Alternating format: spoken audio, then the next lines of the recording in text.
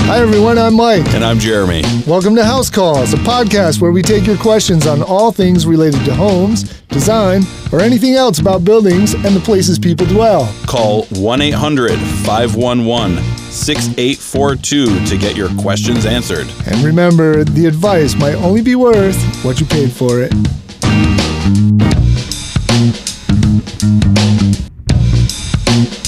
Jeremy, we have the most amazing show coming up today. We're so lucky. Family Handyman Magazine. Our chairman of the board, Brett Berry, has been in contact with Family Handyman Magazine. We are going to be graced with Mike Berner, associate editor of Family Handyman Magazine. Let's get to it. Brett, I can't wait. This is going to be great. First, we want to thank you for partnering up with us to jabber about house issues with us. Yeah. This is great. This is great. And tell us a little about what you do. Oh, for sure. Yeah. My name is Mike Berner, and I'm an editor, associate editor at the Family Handyman Magazine. And if they're not familiar with the Family Handyman Magazine, we are all about DIY. You know, anything from painting a room to, even getting into pro zone stuff like work trucks and grinding concrete. One of these guys that I work with quite a bit, good friend of mine, we actually built a project out of your magazine this year for the first time. All right. Which one was that? So I think it was in the July issue, and it was the Grill Zebo. Grill Zebo. It looks like a mini pavilion with it's got a straight gabled roof, and it's made mostly out of pressure-treated 4x4 and 6x6. We altered it a little bit, but by and large, we built it right out of those plans. The homeowner picked it out. They wanted to do something different on their patio, and it's really the first time we had done anything like it, and it was fun. It was a fun little project. Oh, very cool. Very cool. You should send a picture of that. I'd love to see it. Yeah, absolutely. Will do. Awesome. And they were happy with it and all that? Very. The design and all that? Cool. Yeah, absolutely. So, Mike, who designs that over there? I think we work with some architects doing that kind of stuff every once in a while. Nice. And our editors are pretty skilled at that kind of thing too. So, and I'm not exactly sure who did that. I should find out. You can't keep track of each and every single one of your dozens and dozens of projects. Not just me. No way. I'm just kidding, of course. Yeah. So where is Family Handyman based? We are in Twin Cities area of Minnesota. Excellent. And for our listeners, just describe a little bit. I mean, obviously the description is in the name, but describe a little bit about the magazine as a whole, as the team you work with. There's 4 editors that work on the print side, and we produce magazine articles all about DIY. There's some departments that feature products that our readers like and are interested in knowing about. We do stuff seasonally, so lawn and garden things during the spring and the fall. We do a work truck section, and then we do a pro zone section that kind of features different pro tips in different areas of construction.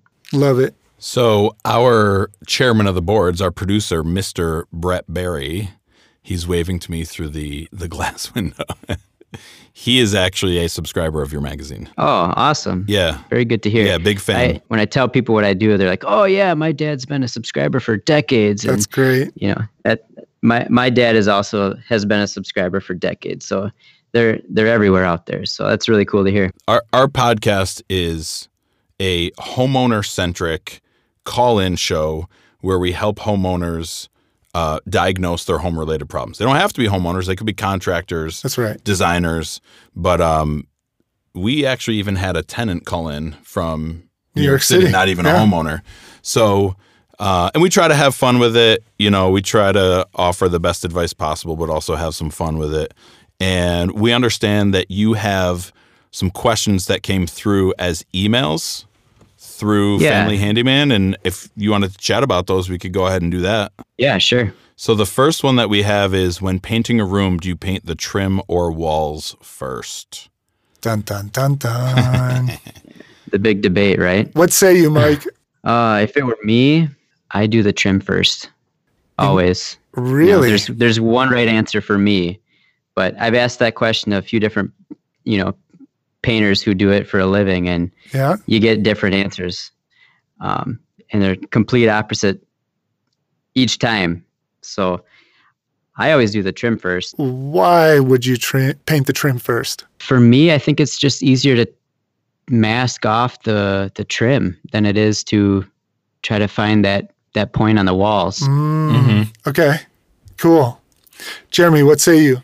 Well, so let's say everything's totally in place. All the trim's in place. We're making that assumption, right? Yeah, because typically if it's a new remodel and you're putting trim on, you would put the trim on after you paint the walls.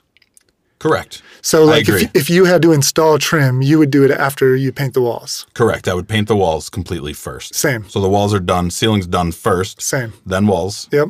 And then we would typically do, again, this is like a remodel job. Ceiling first, then walls, yes. Correct. Why?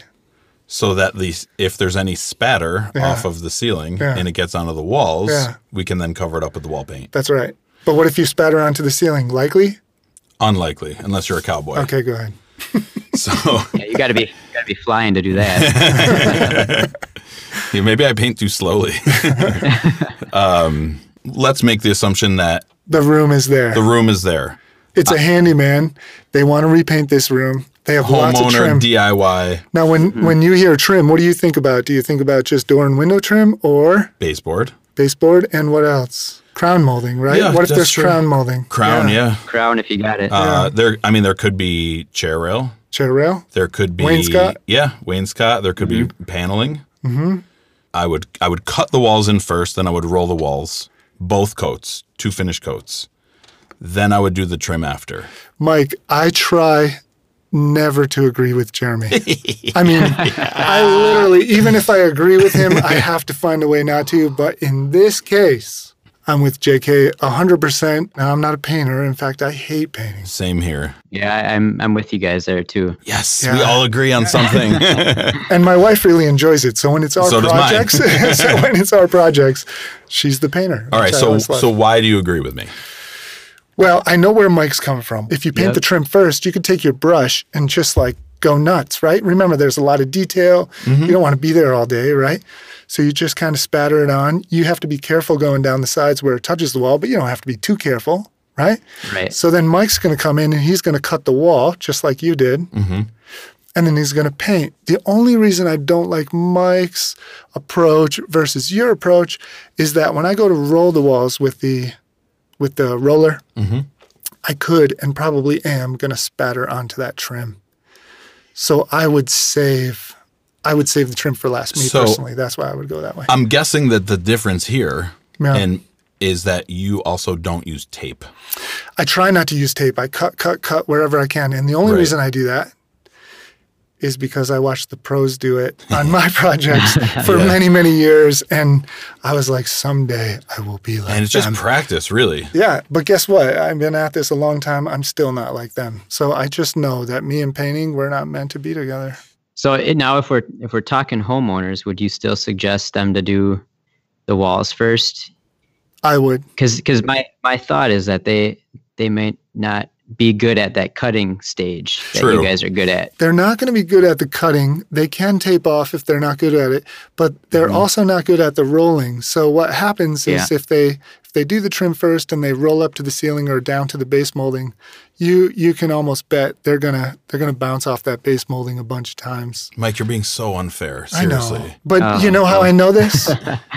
Because I was a rookie one time too. Yeah. You know, I did this, Let's not generalize though that every homeowner is a bad painter. We shouldn't do that. That doesn't mean bad. It just means you're not used to the way the tools, there's nuances to every tool. That's true. You just get used to the nuance of using the roller, knowing what it's good at. Just like a brush, there's a nuance to using the brush. I guess I always say this, there's never one last quick question, but Mike, what's your go-to tape? I'm a 3M guy. They're local. Oh, are no they? Kidding. That's cool. Oh, yeah. Edgelock. Good deal. So how much can you send us?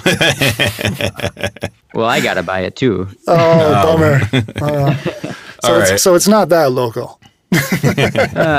We're not neighbors, but I'm kidding. They're close enough. I'm with you, 3M all the way. Hey, real quick, let's wrap this up. Let's move on to the next one. So what do we got here?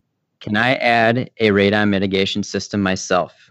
How do they work, and do I need one? Bum, bum, bum, bum. Good question. Radon mitigation. First I love of all, this question. Mike, do you know what radon is? I know it's something that's bad for you, and that we do a few things to make sure it doesn't get into our houses. Yes. Do you guys have bad radon out where you are? Yeah, I think we're in one of those zones that gets has a little bit higher levels. Yeah, same here. There's definitely a lot of it up here. Same Yeah, here where we too. are. Yes. So I tested my house once. I live in an old 1920s, Sears Roebuck home, laid stone foundation that was later replaced with CMU block. Mm-hmm. I did a radon test in my house back when it had a dirt floor. When we first bought it, the basement had a dirt floor, and the radon readings were off the chart with the dirt floor. They were pretty high, right? Because And the limit is typically like 4, I think whatever units they measure. Yeah, I think it's 4 or 5, and we were up like 12 or something like that, right? Oh, wow. Yeah, it was pretty high with the dirt floor, which is how most people lived, just 100 years ago, right? A lot of people, had dirt basements. I'm surprised you're still sitting here. This is wild. It's amazing, right? Yeah, you made it. I did. But anyway, so radon it's actually technically a radioactive gas. That's what it is. It's found in the earth naturally. It's found in the earth naturally, and it's found in more places than others naturally. Here's the really interesting part, and probably one of the reasons my house was such a high radon reading. When we first bought it, which is when it had the dirt floor, it was pretty drafty house. And in my energy efficiency class, I read a quote in a book once that was just perfect. It said, if radon was worth money and there was a way you wanted to mine it, the best way to mine it would be to create a drafty home, because as the heat is leaving the top of the house, it's actually pulling the radon in through the bottom. Stack effect? Stack effect. There you go. Right? So you eliminate that stack effect, you eliminate a lot of the radon entering the home. But that doesn't mitigate all of it. So this person is asking, if I had to add a radon mitigation system, which is basically a fan. Mm-hmm. Yes, but the fan. So let's assume that there's a concrete floor in the basement. Yeah, which there usually is. Yeah, Right, or a crawl space with a concrete floor. right. Correct me if I'm wrong, Mike. You're big on the building science. Yeah, The objective is to core a hole in that slab right. and put a 3-inch PVC pipe. One or more holes. Go Okay. ahead. Through the slab, Yep. and then just regular Schedule 40 PVC, like waistline, Mm-hmm. and power vent it out of the house so that you're pulling it from under the slab. Yep. And you're power venting it outside. You're creating a stack effect mechanically, Correct. but to the outside and not to the inside of your home. So I think to answer the question, I think if a homeowner DIYer is comfortable renting some sort of coring machine to core into your slab, which you can rent, and then correctly putting Schedule 40 PVC fittings together, I think it's doable. I think it's doable for a homeowner DIY if you understand how to put Schedule 40 PVC pipe together and you're comfortable coring into concrete. I absolutely think that somebody can do it. What do you think, Yeah, Mike? I definitely agree with that too. And even I may be wrong, but do you need to core, or could you just chip the concrete away and make a bigger than you need hole and then fill it in later? You probably could do that, but I would not. I would rather core myself personally, because basically get that airtight seal. That's the key. Right. Mm-hmm. So for instance, if you chisel away a large hole, put the pipe in, and then fill it with concrete, that concrete is now a patch or a scab, and eventually the bond between the original slab and that patch you put in they're going to separate at some point. Right. Just through time. They're not going to negotiate. So you want that nice tight seal in that intact slab. Mike Berner, I hear what you're saying for sure, because I think that maybe somebody might not have access to a coring machine, or they might feel intimidated using it. But Right. I just look at sort of like the finished product and seeing a nice clean hole with a piece of PVC like nicely sleeved into that hole. Yeah, for sure. And they can't be that expensive to rent a core machine. Here, well, let's go back to the original question. Can they do it themselves? So if someone's not comfortable doing it, just pay somebody. Yeah, I partially agree with that. I think if you were to hire like a radon mitigation company, no, seriously, like an environmental company, right? I think there's going to be a lot of markup on that. I think if you hire a Jeremy Castle or a Mike Wentland or a Mike Berner, I think it's probably going to be a little bit less if you're not hiring like an environmental company. Agreed. But it can be done. Yeah. Mike, I just want to let you know, here at Silver Hollow Audio, the floor here is dirt. We just record in this booth. We're recording on a dirt floor, in a dirt floor room. So you guys got your work boots on then, right? We do, and we have, fresh air being pumped in and all that. Fan going. So let's get on to the next question from your readers answering here on the House Calls podcast. Yeah, let's just bring everybody up to speed here. We have Mike Berner, associate editor of Family Handyman magazine, with us this evening recording. Yeah. And he's got some questions from some of their readers. Mike Wentland, do you want to read the last question? I will. Let me see. How do you decide whether to repair or replace old windows? All right. I can't tell you how Everybody take a deep breath. I can't tell you how many buildings I walk into where the people are like, we have great plans. We want to remodel this whole place. And I'm like, great. We're going to replace the windows. We're going to do this. We're going to do that. And they're like, why are we replacing the windows? I love these windows. Why do they say that, JK? I live outside of Albany, New York. And in downtown Albany, New York, there are historic homes and there are rules in downtown Albany about if you're going to replace a window, it has to look a certain way. Sure. Okay? Yeah. And maybe the windows look a certain way. Yeah. But they're maybe single pane glass. Right. They're not insulated behind those frames. Yeah. So maybe somebody says, hey, we're doing this remodel. Let's get new windows in to make it more efficient. Sure. But you might lose that look. There might be a lot of bureaucratic hoops you have to jump through. Right. So the other option would be to repair it. Now, Mike Berner, when you think of repairing an old window, what do you think they're asking for here? I'm envisioning lots of scraping paint and sanding and reglazing. Reglazing. For the listeners out there that don't know what reglazing is, the old windows, the old type of single pane windows, they had sort of a caulk. It's called glazing. It's called glazing. The really old stuff was more like a masonry product, but nowadays it's more like a rubberized caulk. It's like putty almost. It's almost like a caulk putty, rubberized putty. And it holds that window pane in the wood frame. Just keeps it from falling out. Well, that's partially true, Mike.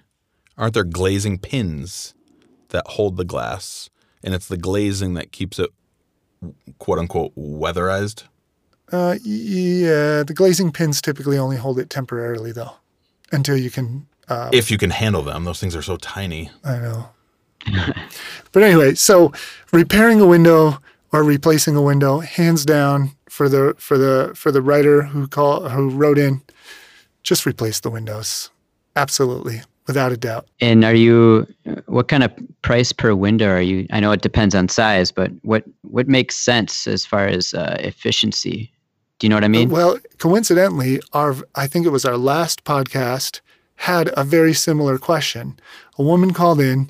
She said, hey, listen, I called a couple different places to replace windows. I'm getting drastic price differences. Why and how is this so? So JK and I explained it to her that, the window, of course, is a certain price. Like you said, the size, the style, how many dividers or grills or muntins are put into it. What the materials are. Is it aluminum clad, wood interior? Is it all wood? Is it vinyl window? Those are the things that are going to affect it more than the small stuff like low E coating or argon gas, because today they're pretty much standard for most of the replacement windows out there. Right. There are people who have the means to buy the highest end replacement windows, and they should, because they look amazing. They look amazing and they perform pretty well.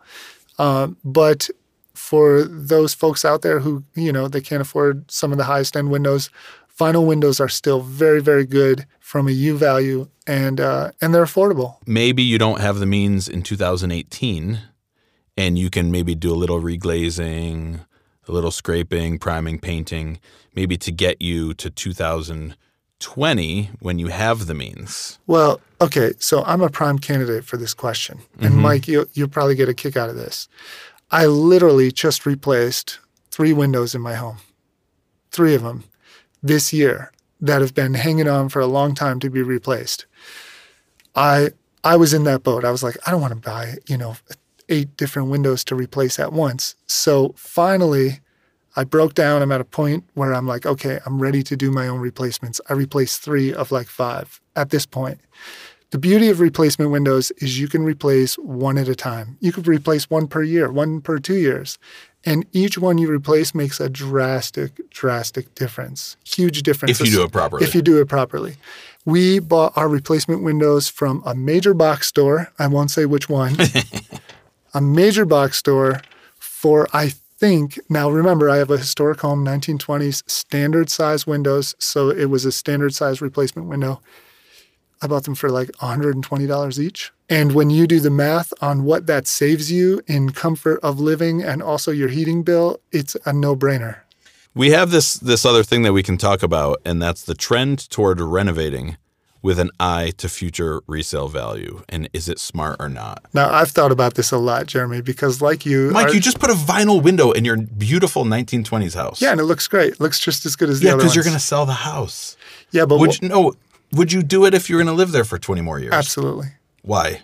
Because the windows, the single panes that existed there had storm windows over them. So the storm windows were the predominant window. You really didn't even notice the original window. So I understand that, but why wouldn't you put a window in like maybe a 400 series Anderson or an A series Anderson or something that has a little bit more architectural character than just a white vinyl window? Because at the end of the day, people drive up to the house, drive away. They don't even think about it. Mike Berner, what do you think? I agree. Thank you, Mike. So, 2 winters ago, I replaced the siding on my house. And while I was doing that, I put nice house wrap on it and I replaced all the windows as well. That's a good job. That's a big job. I did it by myself in February. I think I got it all done. Oh, God. And it's Minnesota. And I'm on top of the pattern. Sounds delightful. Yeah. So I'm in the process of me, my wife, and my family are going to purchase a house pretty soon. We're walking through houses, and I'm noticing all the old houses, and I'm looking at mine, and the houses nearby where I live right now are selling for this much, and I'm expecting about the same. And I did all this work to my house, new siding, new windows, and they have windows, they have siding. I'm with you. Yeah, most people don't get into the level that we builders can get into. Right. And it's interesting. I've done a lot of high-end remodels where to the client, the budget was never the issue. They did not care about what it was going to cost. They just wanted it a certain way. So my job was to accommodate that. Mm-hmm. And I've had those high-end clients have parties, and you invite the neighbors and maybe they're jealous in a certain way. But I've literally heard neighbors or friends say to the client, well, yeah, but are you ever going to get your money back out of it? And I've done the math as a builder. I've done the math on what I've done and what they want done and what they're going to do. And it adds up to a big chunk of change. I've realized a long time ago, they'll never get their money back out. You will not get back out what you put into a home, but that a home is more than just an investment in a piece of paper. Yeah, it's your home. It's your home. It's you want to be comfortable there. It's the place you live. So I literally heard a client once say, I don't care. That's not why I did it. And I was like, good for her. We need more of those. We do need more of those. No, for real. No, really, honestly, resale value if you're concerned about resale value, you probably shouldn't be spending the money to begin with. So I hate to disagree with you again. Okay, go for it. But I think that there are some markets where you absolutely get your money back and more. And I'll give you an example. I have a cousin who lives outside Boston in Needham. She put an addition on her home. When she went to sell her house, she got all of her money back that she paid for it. She got all of the money that she paid for the addition, plus a lot of 5 figures. Okay. So she got her money back. Okay.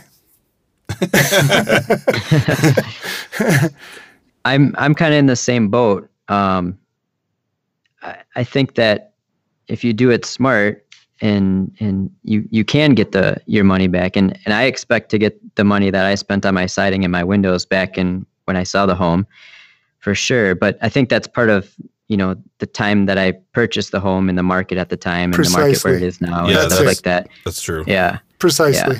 Yeah, you got it. We also wanted to enjoy the home while we lived there at the same time. So we didn't go out and get the cheapest windows we could find. We got there's still vinyl windows. They just operate a little bit nicer. Yep. That kind of thing. Yep. So yeah. Certain level of comfort and that value is where we kind of fell. Are you at liberty to tell us and the listeners what windows they are? Yeah, actually, I love them. I recommend them to everyone that I hear buying new windows, and those are Thermotech windows. Went in easy, they didn't rack, and they're awesome. Thermotech. That's excellent. We'll be back with Mike and Jeremy and Mike Berner from Family Handyman Magazine right after this quick break.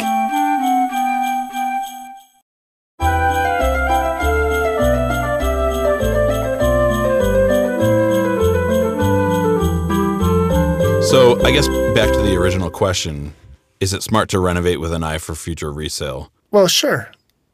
Yeah. I think to some degree. Yeah. And that's actually... I could say yeah. Yeah. Yeah, and that's actually one of the I would say the 2 most common questions I ask a prospective client, homeowner, when I start the process of looking at a remodel.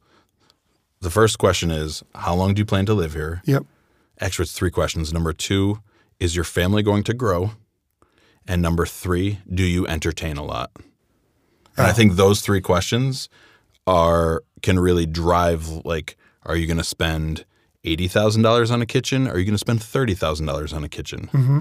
Do you want a gigantic great room because you're going to have a huge family and you entertain a lot? Or, nah, let's keep the house neutral because we're going to sell it in 3.5 years or whatever. Yeah, it's a good question. Yeah, I guess the answer is it's subjective. Depends what you want out of it. Yeah, it is. You're right. Are there projects that help with resale? Do we want to go down that rabbit hole? Or Let's do it. You open it up. Go ahead, Mike. Top 3. I think adding square footage always is a big one. Like if you're finishing a basement or finishing an attic space, adding square footage is a good help to resale. And then I always like a good kitchen remodel. I think that helps a ton. Yep. And then bathrooms. Yeah. Yep. Bathrooms. Those definitely. are my top 3. That's right. We spend most of our time, we're humans, right? So we spend 90% of our time eating in the kitchen and using the bathroom. I feel like I just eat everywhere and then use the bathroom. So you got those 2 places covered. You're probably all right. I'm in the design field, so for me, anything that's done to increase the value of a home should probably be done with good design, because there's a lot of house cancer out there where people add an addition on and it doesn't naturally match to the home. You call that house cancer? That's house cancer. Horrible. Yeah, it's terrible.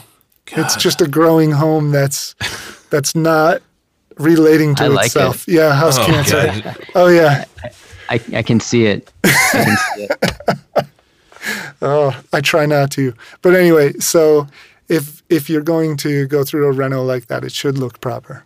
Can we come up with a 4th? I mean, I think we're all in agreement that that top 3 Wait, was that 2 or 3? That was 3. That was 3? Weren't you listening? Yeah. Number 1 was square footage within the existing footprint. Yeah, which is in the existing design. I like that. Go ahead. Number 2 was kitchens. Number 3 was baths.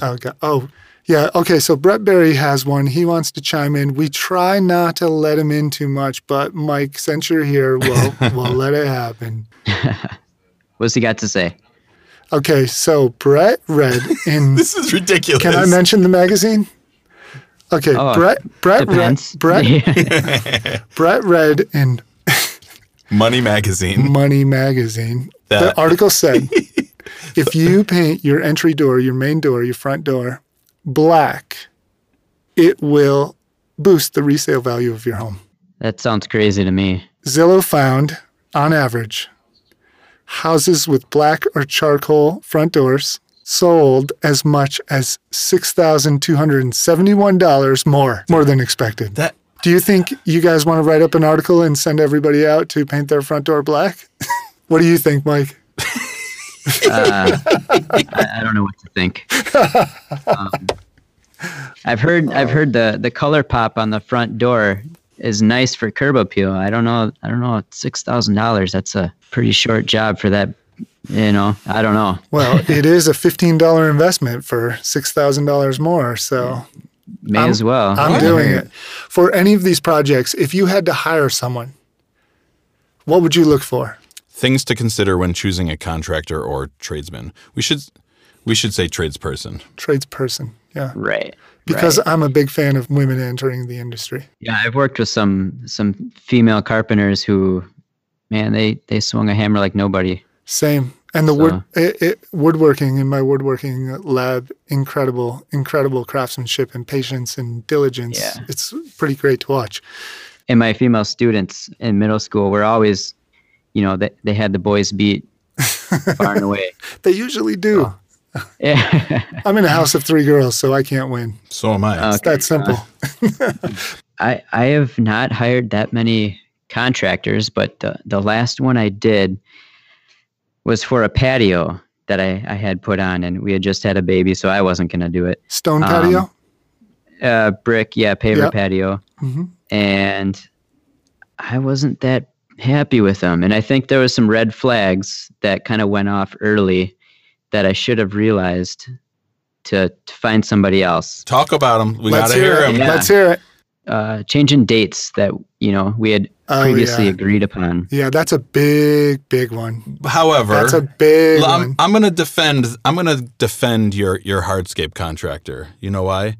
Because if you're in Minnesota, you probably have like a month of decent weather in the middle of the calendar to be able to lay a patio. Uh-huh. Yeah. I agree. But I'm joking, of course. But Yeah. Go ahead, Mike. Yeah. Let's see, this particular person. Jeremy's always late to jobs. That's what this is about. Stop it. Go ahead.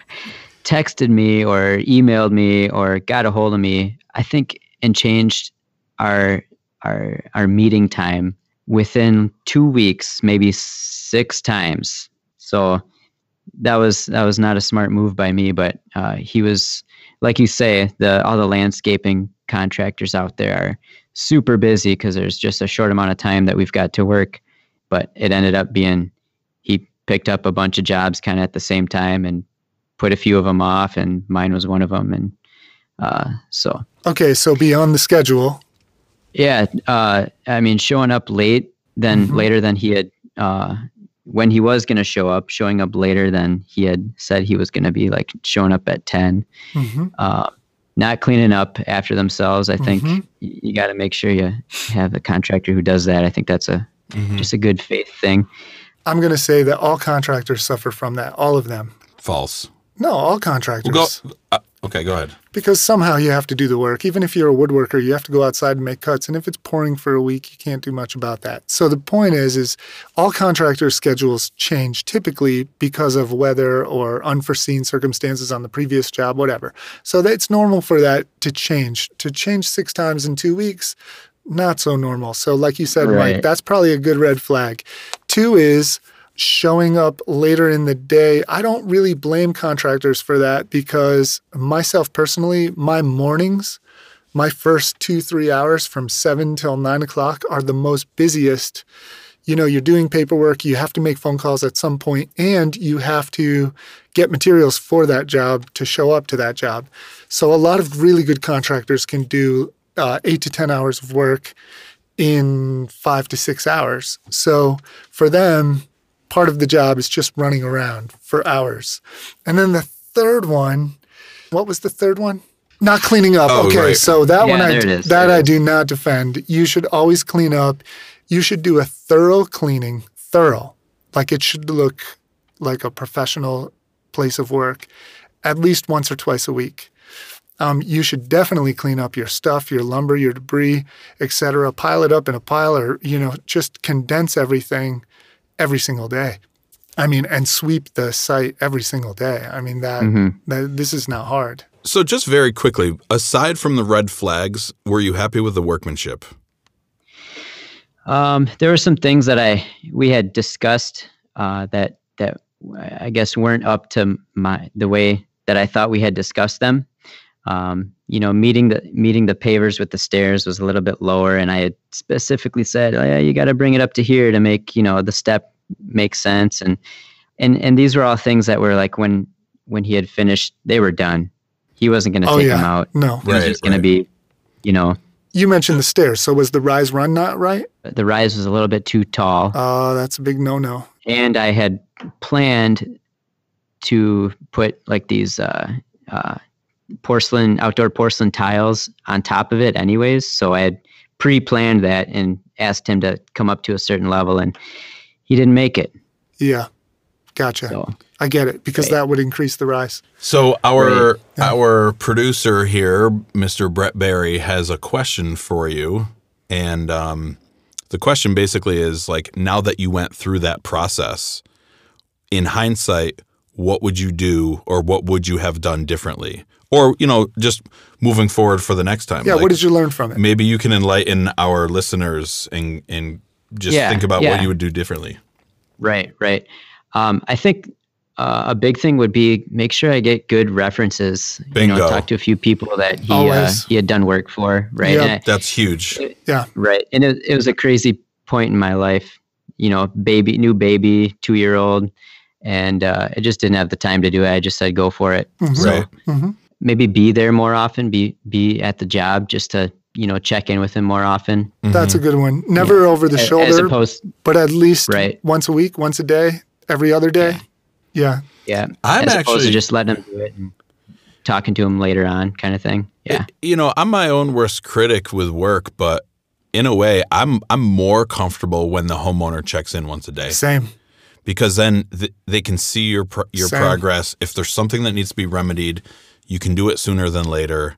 They can also get a better understanding of what it's actually taking to get it done. Because Yes. many times people, unless you do this for a living, you have no idea what it takes to put it together. Right. I don't know. What do you Yeah. think? Did we hit all that? I mean, we could talk this one to death. Oh my goodness. Right. Mike, I love it. Family Handyman here on the House Calls podcast. This is great. And we appreciate you taking the time to do this with us. Oh yeah, no problem. This is the highlight of my day. It was fun. That is excellent. Actually, when you get that overtime check, feel free to write a little, donate, whatever, you know what I mean? Yep. I just recorded that so I can bring it to my boss. Oh, that's great. Mike, listen, we can't thank you enough for joining us for this House Calls podcast. I really like what you guys are doing. Thank It's, you. Thank you. Yeah, Appreciate it. fun to listen to, and it's good info for everybody out there. Now, I got to put you on the spot, Mike Berner. Who do you like more, me or Mike? Oh man, guys, I didn't ask it. I did. I wouldn't Just- expect you to. Just say Jeremy. Just say Jeremy. I got to go with my fellow Mike there. I'm sorry. You put me in that spot, so Thank you, buddy. Okay, fine. Thank you, bro. Fair enough.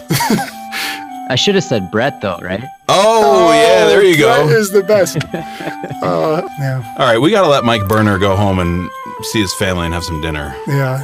And tell all about the horrific experience he had here on the House Call. What I'm hoping he's going to do man, is you go guys are hard on yourself. tell. Horrific. No, not at all. Oh, that's great. Too much fun. Mike Berner, thank you for calling. Jake. Yeah, thank you. Appreciate your time. Too much fun. And listen, we want to wish you a happy holidays because this will probably be out before the holiday season. Thank you. You guys too. Thank you very much. Absolutely. Appreciate it. And hopefully we'll chat soon. We'll do this again. Yeah, that sounds great. I'd love to. All right, be well. Thank Be you. well. Thanks. Adios.